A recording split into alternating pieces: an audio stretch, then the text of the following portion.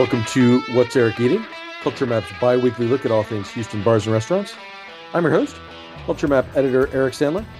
This is the show where I have a conversation with someone in the food world I think you will want to hear from. He is the chef of Little's Oyster Bar, one of the best new restaurants to open in Houston in 2023. Jason Ryczek, welcome to the show. How are you? Doing really well. Yourself? I'm doing great. Thanks for doing this. Yeah. Whenever we have these conversations, whenever I have someone on for the first time, I always like to hear about the beginning of their career. So start by telling me a little bit about kind of how you became interested in the world of professional cooking and how you wound up working as a chef. All right. Well, while I was just trying to find ways to earn my own money as a teenager, working in different avenues that generally revolved around some form of hospitality or construction, I found that I really enjoyed and appreciated the idea of a craft-driven career. And while I was going to college, I started working at a restaurant in San Diego and decided to take a little break from school, and I'm still on that break. um, and what I found was the most the people I looked up to the most in the restaurants were the chefs, for a lot of different reasons. But I also found that the restaurants that were driven by a chef in operations and focus and quality just were very much more what I was interested in, where the questions were always on how do we maintain quality but still run a business. And the big thing was, if I was going to jump and make this as a career, I wanted to be one of the chefs who paid their bills by what I made and produced. And so, even though I've worked in resorts and hotels and different aspects of the kitchen world, getting to a point where I could be in charge, it was very important to me to be in a position where, as I ran a restaurant, it was the food that I created and had cooks coming up with to make consistently over again. That was my source of income. That's pretty much where I found myself leaning, and then just tried to find every single opportunity I could to get there. Yeah, I mean, I know you came to Houston after a pretty lengthy stint in San Francisco. So, what were maybe one or two of the places you worked in San Francisco that kind of shaped you, that kind of put you on this path to where Pappas thought you were the right fit for Little's Oyster Bar? Well, I would definitely say Water Bar and Fairlawn really slingshotted me into a seafood direction that I hadn't anticipated in my 20s. I guess because I grew up in a seafood town, getting into restaurants that were not seafood was more fascinating to me. So I jumped around in San Diego and LA to, I called it logging flight hours. I was constantly working or staging or finding new avenues to learn about stuff. But I got to San Francisco and staged at Water Bar and saw their seafood program in their kitchen, and it was like a flood of childhood memories from everything that I fell in love with growing up, and made me realize how important it was to me to be able to use everything that I built towards this career to focus on sustainability and leaving the ocean in a better place. And as I climbed the ranks at Water Bar, the chef owner, Mark Franz of Fairlawn and Water Bar, gave me the opportunity to go take over Fairlawn and try something at a little bit higher level. And working under his tutelage, I really just enjoyed what I had the capacity to do, where before I was asking for, can I do this or can I do that? And instead I was encouraged to really get out on my own and make the connections and see what I could do to support local fisheries and fishermen and oyster farms. And so, Fairlawn was like a dream come true. That was an incredible spot. So, that in San Francisco, those would be the two places that really stood out for me. You talked about kind of getting in touch with ingredients and learning more about them. I know you developed a specific interest for caviar. So maybe just expand on that a little bit and kind of how of all the things you could have become sort of fascinated by, how did you get into caviar? Well, I was cooking one night at Fairlawn. I put a post caviar production sturgeon entree on, and I'm always trying to find different ways to manipulate food that you maybe haven't seen, but still with a comfortable approach. And the thing about sturgeon is it tends to be kind of like the consistency of like a pork loin. It's firm, it's meaty, and I wanted to be able to have the ability to treat it in a way that made it come out like a different piece of fish than it was. So I very slowly poached it in clarified butter and put it on the spring set. And much to my surprise, having no idea that I had someone in the dining room in the caviar world, Deborah Keene owns the caviar company that I work with, said, the server said, hey, this woman says that she's has a caviar company and she's never had a piece of sturgeon like this before and she wants to ask you about it. And I love talking to guests and telling them my thought process and my intentions. And so I went and talked to her and found out that she had this amazing caviar company, and she invited me out to try caviar. And it was obvious immediately once I got there that she knew far beyond more about caviar than anyone had ever met in my entire career, let alone in the last few years being in San Francisco. And as my interest was piqued and I started working with her and she came and did classes and I was learning more and more, she took a liking to me, I guess, and kind of took me under her wing and was allowing me when I was a 30-year-old to come out and make caviar with these incredible chefs from San Francisco, like Matt from SBQR and Peter from Plumed Horse and the crew from Quav from back in the day, and the Atelier Cren crew. And so to get to be this young chef amongst all these older legends and get to see and be a part of it, I just stayed focused so I didn't screw up and embarrass myself. And kind of got lucky with my first run. My caviar came out incredible. I was excited but surprised and didn't really know any different. And she told me that, my focus and my cleanliness and everything while I was there was really what put me to a position to have caviar at that level of cleanliness and balance with tasting to match the salinity. And so then the next year, she bought the sturgeon farm that we had gotten the sturgeon from and invited some of us out to camp on the farm, do biopsy, pick our own fish. And the infatuation just built from there. I mean, there's nothing like getting in a tank with these giant, somewhat slow moving when they're calm fish, and actually be, tasting the roe out of them while they're alive and then tagging them for myself. And then going back to make caviar and, saying, hey, can I do it earliest on this day? I got to go back and run a service. I know these guys got chefs to do it for them, but I'm expediting tonight, and then year after year, I was invited back and came back and sold more caviar and made more. And again, it was always that intention of approachability for an expensive ingredient. How can I move this caviar now that I have so much that I've made it? And I just slowly more and more built the caviar program that we had and had approachable ways for people to come in and have it. And before I knew it, I was one of the top 3 buyers of caviar through her company in the city, from what she'd been telling me, which was a big deal going head to head with these Michelin star restaurants, and I was just somebody who was having a good time trying to make the best seafood I could. And then it moved more into the teaching role where I built enough knowledge to get to share it and teach it and explain it and really bring people through what it meant to be able to take a product and really take them to where that product was from. And so my story, my description of the Sacramento Delta, where this fish is native to, and realizing that our caviar production was, in the realm of what we're trying to do for the future of the waters, was keeping this fish from being extinct and on the endangered species list. It's almost kind of like caviar picked me more than anything, because there were so many different obsessions that I've had with seafood and still do. But now it's like caviar is becoming more popular and it's become a little niche thing. And it's not something that I've wanted to let go of. So I stick with my caviar mentor, Deborah Keene, and year after year, we're back there making caviar. So you had this run in San Francisco. How did you wind up in Houston? What made that seem like the next step for you? Well, it was interesting. I had finally moved back home, which was a goal of mine. I'm from the central coast of California, beautiful little seafood town, and I started consulting, and I was a restaurant operations advisor for the SBDC out there, and having all these fun little jobs, trying to just land consulting and get my own thing going. And this headhunter who had eaten at Farallon years ago, she'd hit me up year to year with opportunities and said, yeah, there's this group opening a seafood restaurant. I think you'd be perfect for it, And I said, oh, thanks, but no thanks. I finally just got home.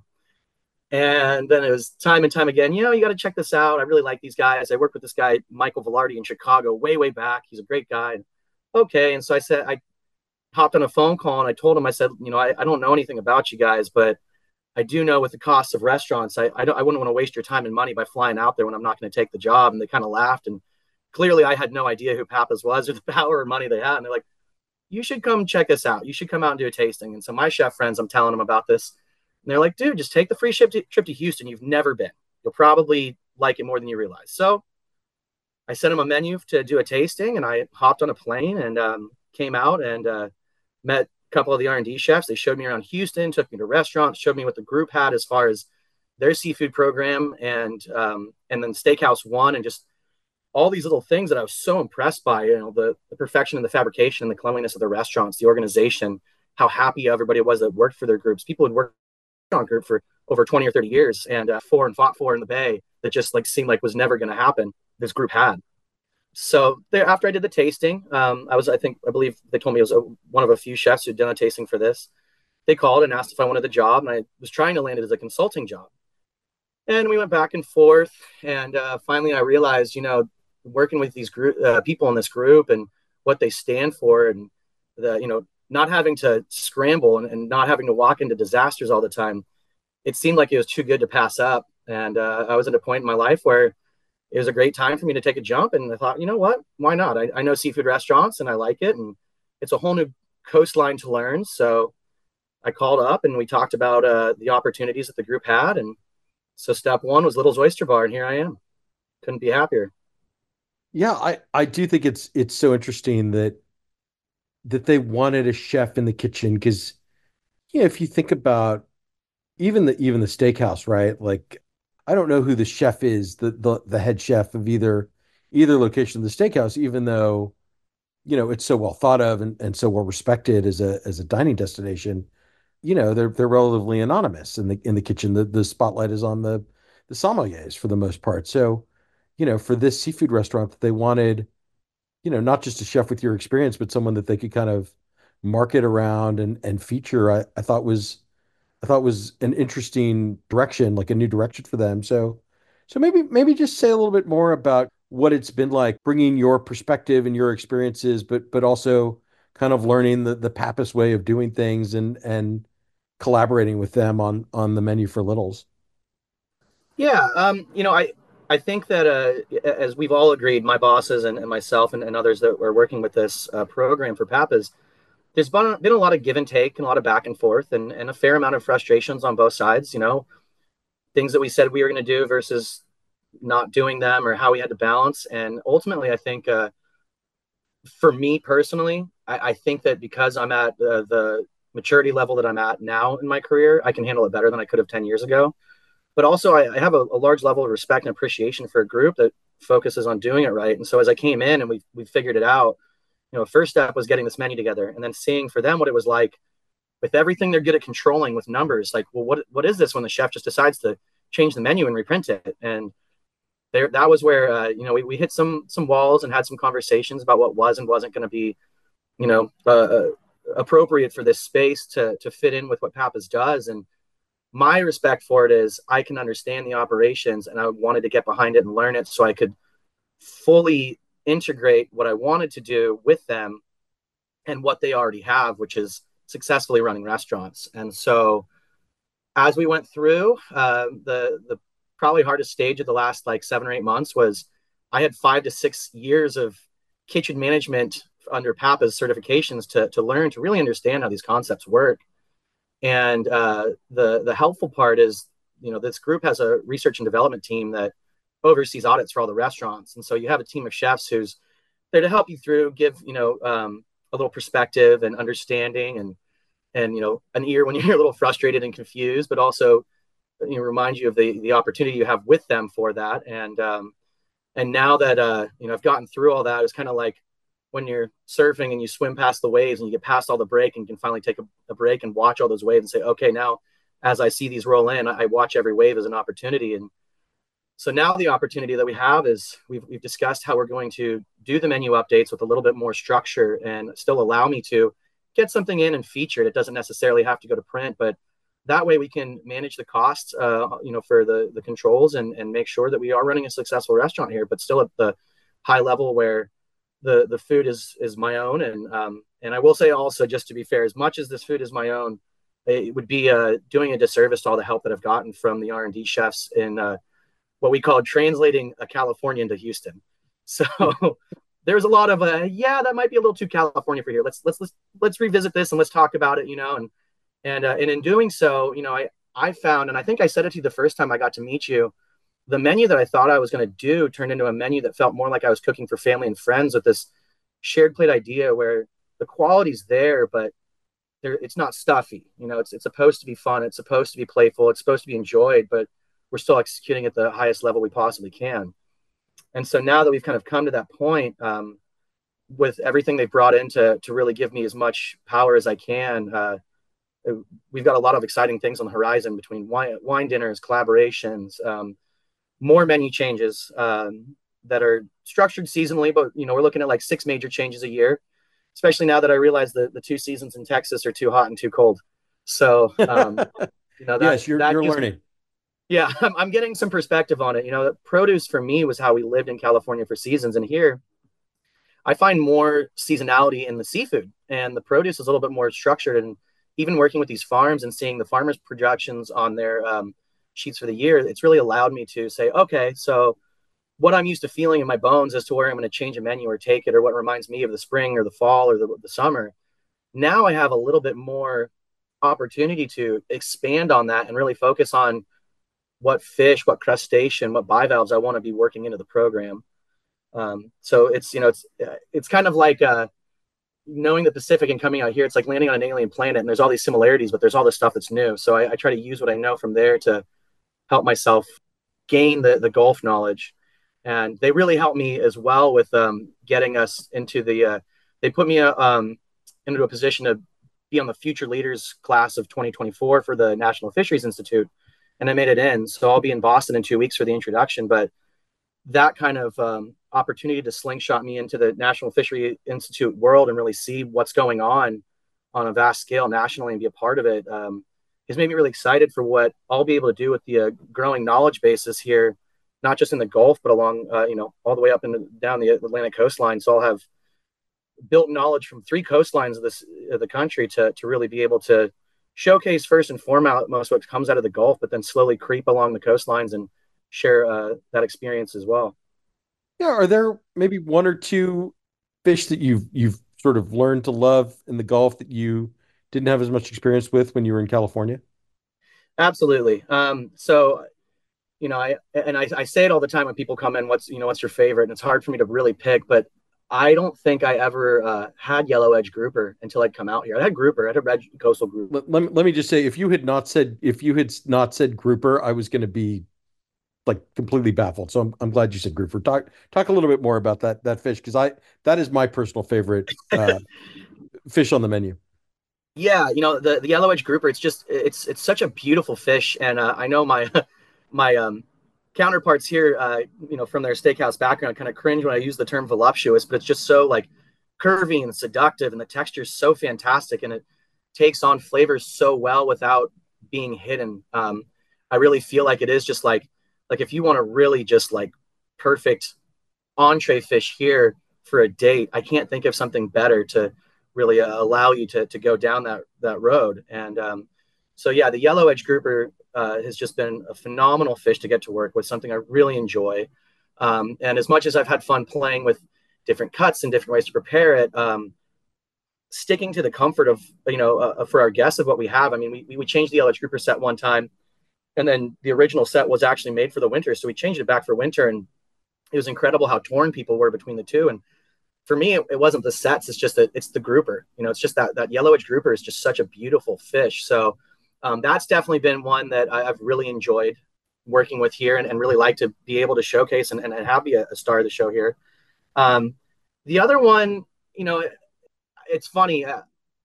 What it stands for more are the principles, and so I really like leaning into it quite a bit because of what it is, and it's the fish that I eat the most often here is the farmed Texas redfish from down in Appalachias. I mean, it's just to have like a clean set, no dairy, such a lean fish that takes on flavors. To be able to incorporate some of the oceanic flavors that I've gotten from the wild black drum. I've never had wild redfish, but to try to imagine what that's like and what it reminds me of from home. It reminds me more of the fish that I ate growing up, and so because of that comfort level, it's just something that I really enjoy, and to be able to do it, faux on the half shell with the crisp skin, because I love, taking the scales off a fish and having a nice piece of crisp skin on a nice, elegant fillet.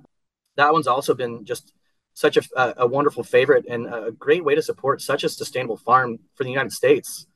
So those are the two fish that really stand out for me. I've had fun with the American red snapper. I think it's great. I'm looking into all the ways I'll be able to do it besides just chicken fried. That was a something I didn't expect to get stuck on a menu. I've never had a fried fish entree on a menu before, so that was a little bit interesting. But really, there's been so much cool stuff to get to work with.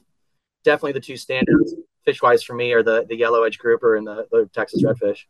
Well, yeah, I feel like that fried snapper is like the one kind of nod to when it was Little Pappas, right? Like there, because I used to go there for fried catfish and fried shrimp and fried oysters and oysters on the half shell, and really none of that legacy is preserved, right? All of those dishes are gone, and if you want them, you can go to Papa Dough or one of the company's other seafood restaurants, but there's that one sort of nod to the history is that fried snapper. So I in some ways it's like such an easy go-to, and it's so delicious, especially with those truffle mashed potatoes you stuck onto the menu a couple months ago. But I do sort of understand you sort of feeling a little bit conflicted about it. Yeah, and at first I was, but now it has its place. And the way that I came with that, the intention was when I was told that I needed to have a fried entree on.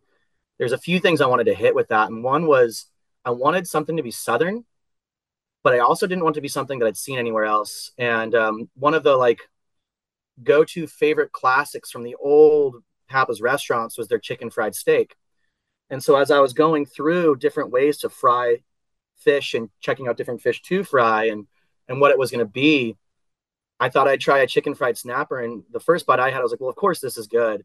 But when I brought it out to the team, not just the chef team, but the beverage team as well, they're like, wow, like it looked like fried chicken tenders and it tastes like snapper. And, we're like, this is a surprise to all of us. And so, that nod to the old Papa's Seafood House and to Strawberry Patch and Circus Circus, all of those were thoughts again with that intention to bring something that was able to kind of give that comfort that I think does actually give a good balance to the menu now that it's been on. All right, so I have to shift gears just a little bit. I mean, you opened in what, May, I think, and the restaurant took off and people were really excited about it. And then in September, the Chronicle said you were the not just the best new restaurant to open this year, but the best restaurant in the whole city. Tell me a little bit about what that was like in terms of people's perception and what that did for the restaurant. Well, it's interesting. It helped out for a little bit, and then it tapered off pretty quick. And we've had our ebbs and flows with the business here. I think in some ways it's a tough place because who wants to go down Shepherd or West Alabama, you know, between 4 and 5 o'clock. So we always have a late push. It was really nice, just to support a group that hasn't had an accolade like that. For myself to never receive an accolade like that, but for our team to have worked so hard to try to break the mold of what this restaurant group was, and that achievement, it was is very humbling in the city, and we're all very grateful for it. And I came in the door dancing and gave my GM a hug, and we were all clapping and so ecstatic about it. And I took a picture with my cooks and my dishwashers, and it's just like the whole team. And the next day we sat down and like, what's next? What are we going to do to be better than this? What's next on the horizon? How do we push for the potential for accolades and nominations that are outside of this? And never stopped and really tried to discuss what was next. And of course with the Papa's restaurant balance is like, okay, so we've been underhanding these pitches to you. Now it's time to open for a 6th day, find some more staff, keep up with the consistency, and also realize that Papa's just got a pretty big name on their restaurants. We have a lot to compete with to keep up with it now. And my perspective that I shared with our team and it always has been is if you become a good restaurant, you were a good restaurant. You've always been be getting better to be a great restaurant. So it's been the constant motivation. Now we want number one again. We can't leave the top 10. What are we going to do? What's our goal? Because before the goal wasn't accolades. It was just being as perfect as we possibly could. And then as some things we were hoped for didn't happen, we're like, okay, well, that just means that it's more opportunity for us to do better this next year. And let's think about what it is. And let's look at our weaknesses and try to, clean them up. And let's take our strengths and really flex our muscles and make them stronger. And I'll also say too, I couldn't be happier to be a part of this and have an accolade like that in a city that's just so incredible. The people of Houston are so nice and so polite, and I feel so at home here. I feel so good to get to have a restaurant like this with this, again, that accolade, be a part of being here and being so new. Well, you said we have to decide what's next. So, I mean, you can't say that and then me not ask you, Jason, what's next? I mean, what are your goals as you kind of head into the end of your first year and start thinking about year two? Well, I think what probably scares my bosses the most is telling them that as much as we have some winners on the menu, I think part of it is replacing some winners on the menu with some new winners. I don't want people to come here after it's been a year and they're like, oh, they have the same stuff. So even though these last 6 months for me have been a little bit trying to to not have the changes, it was all with the understanding and anticipation of having more changes this year. So we have our six major changes planned out that are all based on what I've come to learn. We're trying to see if we can get a wine dinner together for April, somewhere where we can also show the strength that we have in our wine program with this group.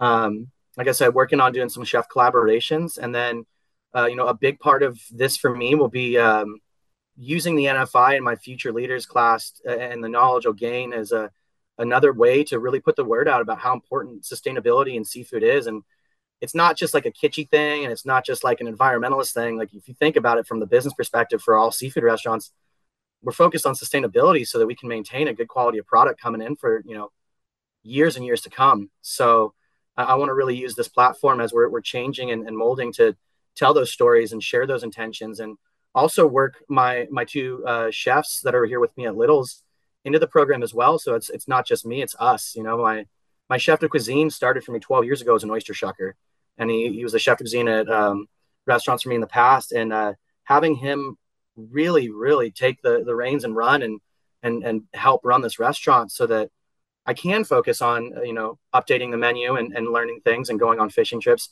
has been great. And then my executive sous chef, who grew up with a dad who was a seafood chef in Charleston. I mean, talk about getting lucky having him fall into my lap. The three of us together working on what we can do is really exciting. And what makes me most excited about this year with not just Little's Oyster Bar, but Papa's, is with them here and the focus with this being, my main project.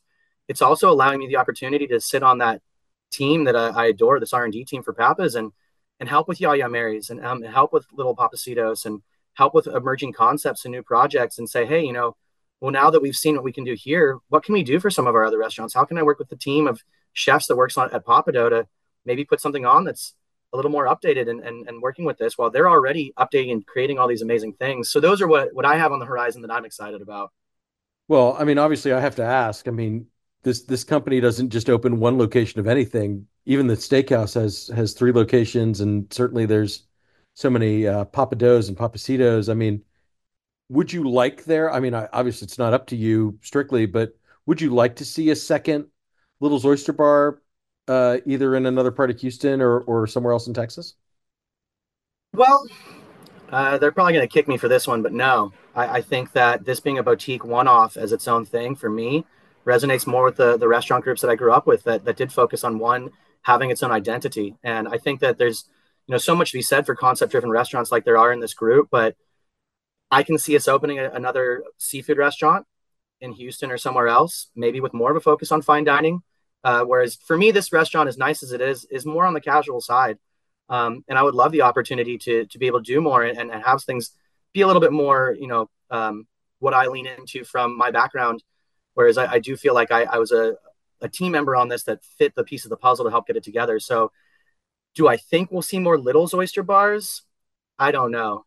I do think this company is going to lean into what we've accomplished here, and you're going to see more oyster bar and caviar driven concepts with chefs that are changing menus and updating, and we're already getting to see some of those things come together. So yeah, I don't know. I'm kind of hoping that Little's is its own thing, and that's the identity that it keeps. Is we called it Little's because it was the Little Papa's Seafood House, and Little's was the short name for it. And I think that's special to this location solely. No, I mean, I think that makes a lot of sense. It's hard to imagine some of the things you're doing, right? It's hard to imagine the caviar service or the lobster gnocchi like migrating to a Papado menu. So then you got to start thinking about, well, we do have the success, and I mean, we haven't even talked about the incredible cocktail and wine program that you guys do, but I mean, clearly it resonates with people. So finding a way to replicate that, whether it's a different name or a slightly different focus. But I'm sure that our friends in in Austin and Dallas are looking at us very enviously right now. Yeah, I definitely would say for me, I hope this isn't my last fun seafood project for this group, and I don't think it will be. I think some of the things that they kind of wink and smile in the conversations on the higher ups with what they have planned without telling me what it is. I would be surprised if there wasn't something in the works, or at least the conversations of, well, this is working here. Where else can we do it? Is it Dallas? Is it Austin? Is it San Antonio? Or one of the other cities we're in? I know the group is constantly looking at what they can do in other places to hit those markets. So really, whatever helps me get to share my story with seafood, I'm a bit happy to be a part of with them. All right. Well, Jason, I do have to say that does bring me to the end of my questions. Is there anything I haven't asked you about that you would like to discuss? No, not that I can really think of. I feel like we hit a good amount of it. I'm really grateful that you had me on the podcast here, and I'm also happy you've come in to eat as many times as you had. It's been a pleasure to cook for you every time, and I look forward to having you back so you can see some of the cool new stuff we're doing come March 20th. Well, thank you. I mean, it's a funny sort of thing because, I went for the first time with Felice to talk about it on the show, and I posted those pictures, and my mother immediately sent me a message and said, I want to go there. So I went there with mom and I posted those pictures, and friends immediately got in touch and said, I want to go there. So I went back and we did our date night draft episode a few weeks ago, and Littles came up again. I took you as my entree selection just because I love the grouper and the lobster gnocchi and all the sides and everything. So yeah, I've really enjoyed the restaurant, and I'm delighted it's here and that it's been so well received. But before I let you go, we have to play the lightning round. Five easy questions, five short answers. Just say the first thing that comes to mind. Jason Ryczek, what is your favorite ingredient? Salt. What is the first band you ever saw in concert? Oh, the Steve Miller Band. What is your fast food guilty pleasure? It has to come from a restaurant with a drive-through. Okay.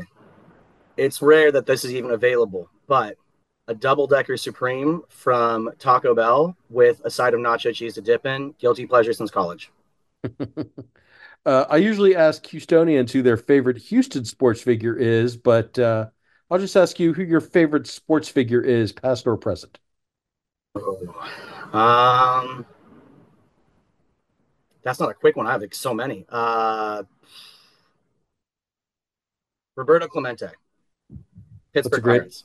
that's a great answer. All right, and then finally, what is the new Houston restaurant you haven't been to yet, but you are dying to try?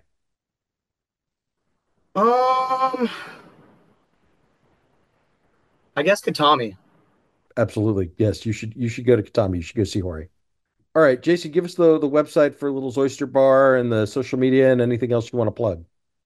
Okay, I think it's littlesoysterbar.com, Little's Oyster Bar social media for Instagram. And yeah, that's it. Hopefully, we'll see you all here at the restaurant. Jason, thanks so much. Thank you very much. Nice to talk to you. That's it for today's show. Thank you for listening. Keep it locked on Culture Map for all the latest Houston bar and restaurant news. You can follow me on Instagram at Eric Sandler. Keep it locked on culturemap.com for all the latest Houston bar and restaurant news. Thanks so much for listening. I'll be back next week.